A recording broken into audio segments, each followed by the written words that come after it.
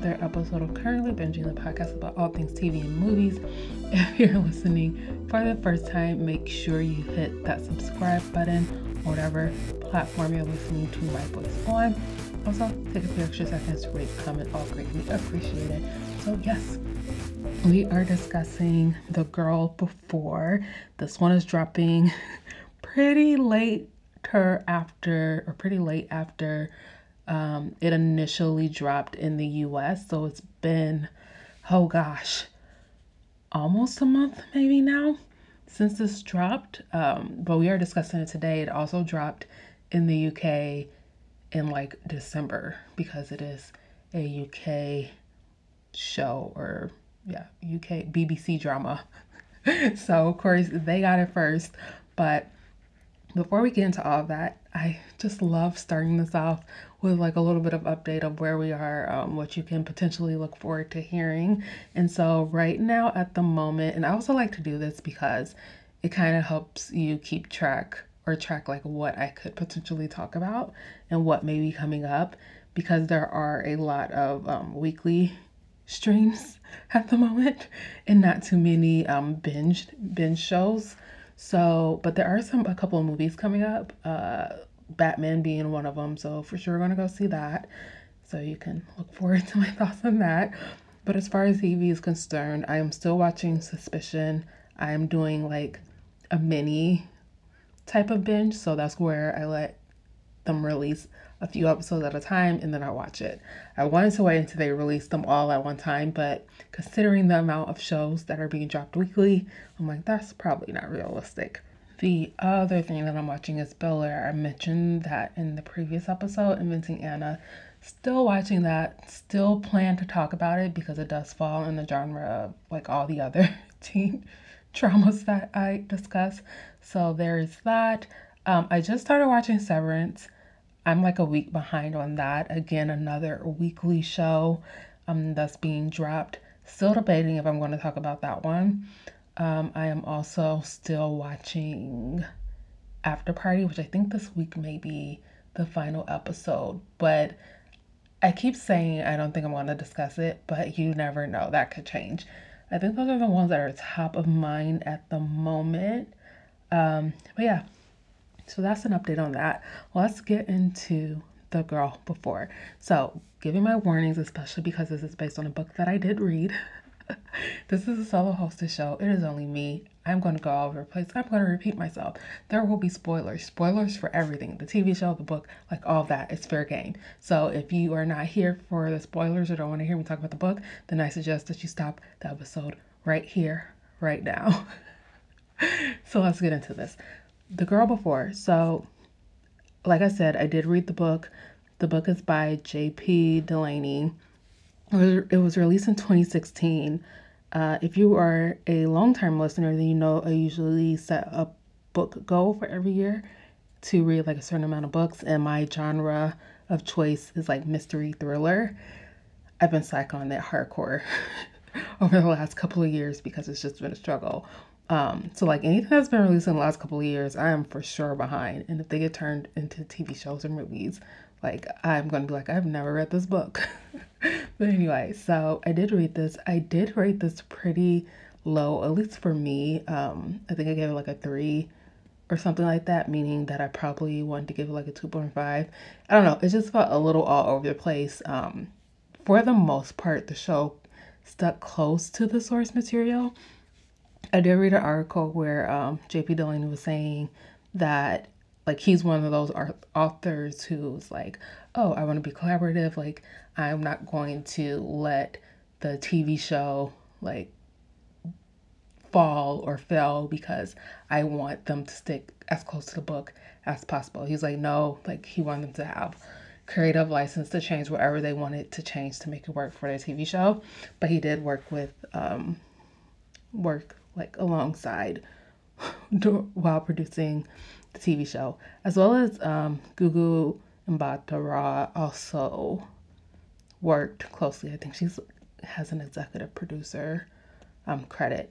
But I think that you can tell, at least story-wise, some of the changes if you did read the book to kind of strengthen some of the characters to make them a little more multi-dimensional and not so one-dimensional, if that even makes sense. If you read the book, hopefully you know what I'm talking about, but like, I don't know, it was just a lot of like things in the book because you're following two timelines, which is already like tricky when you're reading. And then you have all these things that are kind of happening. And I think it's pretty obvious in the book as well as kind of on the show, because even when I was watching it, I was like, I can't remember who actually killed um, Emma. I believe it's Emma in the like the like past timeline, but I think it's pretty obvious in the book, but also in the TV show. So they like did a good job. If you were like paying attention, then I think you would have caught on to who the killer actually is. It also seemed a little more obvious on the TV show than in the book who the killer is, because then now you can see like facial expressions and like interactions, that those like silent moments between the characters on screen, whether it's Simon and Emma or Simon with what's his name, Edward. Like you can see it, so it's a little more obvious. Like, I think that I know who the killer is. But yeah, so this show was 4 episodes, which you guys know this is the reason why I love, like, I want to say BBC dramas, but I'm like, does everything that we get, at least that gets dropped on like Netflix, are they all from BBC? I'm not sure, but they know how to make a short and succinct season of TV and not drag things out like we do in the States. So it was a 4-part series. I am not expecting this to be renewed. I didn't even Google season 2 because it doesn't even make sense for there to be a season 2 of this. I feel like everything pretty much wrapped up in like a nice little bow, and creating a season 2 is just doing it because you want to make money or something like that. But it was 4 episodes. It went pretty quickly. And for it to be 4 episodes, like I think again, it also helped with it if you're comparing it to the book, because I think that because they only have 4 episodes, they were able to like get rid of a lot of the stuff that didn't really work in the book. So this is like end of book spoilers, because the end of the book, like I said, the show for the most part followed the book, but there are some slight differences in like motivation, if that makes sense. So while Jane does end up like in a relationship with Edward and getting pregnant by Edward, like come to find out, she sought Edward out because she thought that he can give her the perfect baby. This is in the book. And in the book, the baby that she does have ends up having Down syndrome. And so Edward's like, we should give the baby up, and because like he wants, and try again to create like the perfect baby. And she's like, no. So like, I don't know how that would have been received if that stayed in the show. But like, yeah, that's what happened in the books. Like they were able to at least get rid of like some of the things that most likely probably would not have worked on screen. They also kind of blew out some of the characters on the show versus in the book, like the detective and also Simon's boss. Was it Simon's boss? Yeah, because, or was that his boss or his? That was also like he came off as his friend. Well, they were friends with that couple, but I don't know if, or not Simon's boss, Emma's boss. Was he actually Emma's boss, or like someone in a higher position than her, but not necessarily her boss? In the book, it was distinct that it was her boss, I'm pretty sure. But anyway, so they kind of like blew out some of those characters here, because I can't remember, or I can't recall in the book if the boss or the colleague, we'll say, colleague slash friend, ends up getting arrested for raping her. But yeah, so anyway, overall, I think the acting was pretty spot on. I know I've been spending a lot of time on like individual performances in previous episodes for some reason this year. But it was strong across the board, and I honestly wasn't expecting less considering like who are the people in the cast. So again, Gugu Mbatha Raw is playing Jane. David Oyelowo. Oh my gosh, I literally just said his last name like 100 times, and then I get on here and it's like I can't even talk. He plays Edward. Jessica Plummer plays Emma. Ben Hardy is Simon. And those are like the two, or like the main people who we're following around, with Emma being our past storyline, who's the woman who died, and then Jane in our present timeline, who essentially has a similar kind of flow as far as like everything that happens after she moves into the house to Emma, except the only difference is that she gets pregnant by David, and she's kind of like a little more what's the word? A little more aware and cautious, because she's kind of like on her own hunt to figure out what happened to Emma, and so she's a little more aware of everything. Whereas Emma, like, is dealing with the trauma in the what's the word, like post, like PTSD in a way from being raped, and no one really knows that. So it's being raped, but also like having, there's two different things that's happened to Emma. She was raped by someone she knows, which at that point she didn't tell the police or her boyfriend Simon that she had been raped by someone she knew. She said that she was raped by the person who broke into the apartment. So that was the second event. So like it's a lot of trauma that she's dealing with during this time period when they move into this house. So there's that. As far as like everything that happens in the house, and I do want to say, because I was reading, I think it was an article, like right after I watched this, where David Oyelowo said that he was cautious about doing this role because he like it was a role different from like the roles he's played previously, was just like honestly kind of true.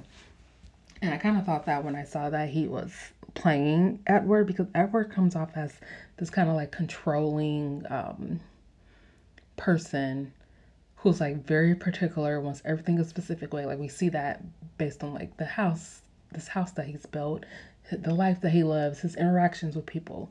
Like he has super high standards that literally no one can meet. And I should also say the other difference from the book is in the ending, but we'll circle back to that. Circle back. Here I go. Put a pin in that. We'll get back to it. The other person who I am finding that he has been playing some interesting roles, and I'm kind of starting to see a pattern, and I wonder what he's going to do next, is Ben Hardy, because at least the thing that I can remember that is not like this type of like shady character who could kill someone is oh my gosh, the movie Bohemian Rhapsody. That's the one that comes like close to mind. But like he's been in a lot of things that I've actually watched. But the other thing that was right before here, where like the character is kind of similar, where similar in ways, but it's The Voyeurs. Like he's playing this. It's similar in a way because like though his character throughout majority of The Voyeurs, I'm trying to say this in a way to not spoil The Voyeurs in case you haven't watched it, but The Voyeurs is on Amazon Prime. It's a movie. If you want to watch it, it's a lot of cool kids in it. So I'm trying to say this in a way not to spoil it because I don't want to spoil this. But I will say when we're first introduced to him in The Voyeurs, your first perception of that character is similar to the character that he plays in The Girl Before, because there's this sense of danger that, okay, there we go. There's a sense of danger that's kind of similar in the two. So moving away from the voyeur so that I don't spoil anything. I did not realize that was going to be hard to try to compare the two, but it was. So moving away from that, it's interesting watching him play these characters because the character references I have prior to what I've most recently seen him in has been like a little more happy, a little more like carefree. Although, I mean, I guess it's debatable when we think about Bohemian Rhapsody, but essentially, it's not like this sense of danger around them or around those characters versus the most recent roles. But seeing him in this, and maybe that's also why I was like, oh, it's pretty easy to tell who did it, especially if you didn't read the book and you're coming. It's like, I have no clue what happens in this story. Like, it's pretty easy to tell because like his interactions from the beginning all the way through to the end, especially the way that he talks to Emma, um, the way she interacts with them, and even Edward calls it out when they go to the office to talk about the house and for the first time, and Edward like corrects him like, "Oh, that's not the way essentially you talk to the woman who you love." I'm paraphrasing because I can't remember exactly what he said. But like even that is that early that is kind of like a red flag, like, oh, there could potentially be something going on with the Simon guy. The other thing I will say is like every time he talked to Emma, like if it wasn't in a way where he was like condescending, he would talk to her in a way like he was irritated, which is like another telling sign as to like, oh, potentially red flag, it could be him. Edward is just always too obvious of a choice. Although there are examples of shows like going with the obvious choice, but for like whoever the killer is. But like I just felt like David was too obvious of a choice. And even what is his name? Or I don't know what the colleague slash friend's name is, but like even he's a little bit too obvious of a choice, especially if we're looking at the setting of where Emma dies. She dies in the house, so you know it has to be someone like she knows, she feels comfortable with. So that kind of really narrows it down. And then we also have the stalker, or not the well, he is a stalker, the guy who broke into her house the first time, which is like the way that he was introduced and then the way we see him. I mean, I guess some people could think that is him, but like to me, it doesn't make sense for him to be the killer just based off of how she died. But yeah, I also love the moment. And I'm speaking from this from purely like the show perspective of like when we're introduced to that crawl space, which I have to say, the way that I know we're going back to the book, but the way that I pictured this house reading the book is exactly how it is on screen. And I don't know, I think that speaks to like how the house was described in the book. But literally as soon as I saw the house, I was like, "Oh my gosh, this looks like the house I pictured while reading the book." The only thing that didn't look like it was like the little garden area. That's not how I pictured it. I pictured it a completely different way. Even the outside of the house, I pictured it a little bit differently, but the inside from the staircase to like all of it was like this is kind of how I pictured the house. So, spot on for that. But but yeah, the one thing that we put a pin on as far as the ending is concerned, or no, before we get there, I was talking about the crawl space. So like the way that they introduce a crawl space and you as a viewer is like, oh, this must have been where it's just kind of like putting all this even more pressure on the viewer to be like, oh, it has to be Edward, even though it's the super obvious choice. Like she's clearly hiding from someone. Either it's him or the robber, the thief, or what are they called? Burglars. Or it's either him or the burglar. And so when you're first introduced to that crawl space, similar to Jane, we're like, oh, this must have been where Emma was sleeping and hiding out. But it's like, no, revealed that it was actually Simon who was in there after she kicked him out. And he was literally like sleeping in the crawl space. That is so creepy. Like, if you're one of those people who always are like, are there secret cameras anywhere? Like, it's giving me that type of like crummy, like icky types of vibes where you feel like someone's watching you, but you can't see them. Ugh, that is so disturbing. But yeah, so it just speaks to how crazy he is. But now going back to the thing that we were going to put the pin in, which is the actual ending or around the ending. So the other thing that is different, which you could interpret this a couple of ways, I guess, if you're the viewer, and you're like, oh, he's still showing people the house. Does that mean that they're leaving an opening for a season two? Did Edward really change? Like, what is going on here? But I think it's a little deeper than that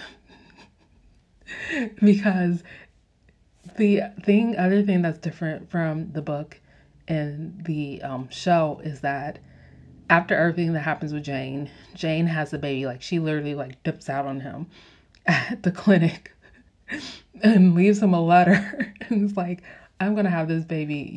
Here's my therapist number. You need to go see her and talk to her. Like, I don't know why I thought that was funny, but he actually goes and talks to the therapist. So I think you can interpret it in a way that, I mean, he still has this house or this building that he owns that is sitting empty, and he's not going to live in it. So if you think of it that way, as him being like a homeowner or landlord or whatever, like he, he needs to put someone in that building. So it doesn't necessarily mean that the next person who comes into that building is going to go through the same events or similar events, maybe not the death part, but similar events to Emma and Jane. And he's like going to be demanding and like is looking for this woman, this girl, or this woman who can replace his wife that he lost. And so looking for an exact replica, like we can potentially assume, and I think it's left open in a way where you can like make your own guess as to what happens next. But I think it's safe to assume that, yeah, he's essentially still has a house on the market because he wants people to live in it. And it's not necessarily that he's trying to find a replacement for his wife. But the one thing we don't know is like the whole being like super rigid and controlling about what you can do in the house and how you can live in the house. Like, not sure if that's changed. I hope it does. Because even when I read in the book and then seen it in the show, like how you had to live in order to live in that house, there is no way. Like, there is no way. There's absolutely no way. I can't even think of a way around it. There's no way I could have lived there at all. Like, yeah, I can get rid of things, but to the point where like Jane was like, oh yes, strip myself of all of my belongings and come down to these few things that can fit in these hidden places, which are few and far between. Like, anytime I look for somewhere to live, I'm like, how much storage is it? Because I have a lot of things I need to store and hide away. There's just no, it's probably not as ridiculous as Mo, where she's like, I don't want to get rid of it because of sentimental value and all those things. Like, I'm pretty, show me your closet and I can get rid of all the things you don't need. Like, that is not my problem. It's just like having things that I like to store. Like, I'm a crafts person, so storing arts and crafts things, I have so many of them, they need to go somewhere. I have so many reusable shopping bags, they need to go somewhere. It's things like that. It's not necessarily like other things that you don't really need. But yeah. I feel like I went off on a tangent that I didn't need to go off of. But yeah, that's pretty much all I have to say about the show. I didn't have too many notes, but overall, like, I thought it was pretty close to the source material. I thought it worked really well. I love that it was a 4-part season of TV that hopefully should not and does not get a second season. And yeah, I honestly don't really have any complaints. If anything, it would be complaints around like behaviors and actions of the characters, but like I even had that while I was reading the book. So there's nothing different there because some of them are irritating in the book and some of them are still irritating in the show. But yeah, that's all I have to say. I want to know what you guys thought. Let me know what you thought about The Girl Before. And I will talk to you guys in the next episode. That's the end of the episode. Thanks for sticking through it to the end. Be sure to follow me on all the social media platforms at Currently Binging on Instagram and at Current Binge on Twitter. Also, hit the subscribe button on whatever platform you listen to podcasts on, and I'll talk to you in the next one.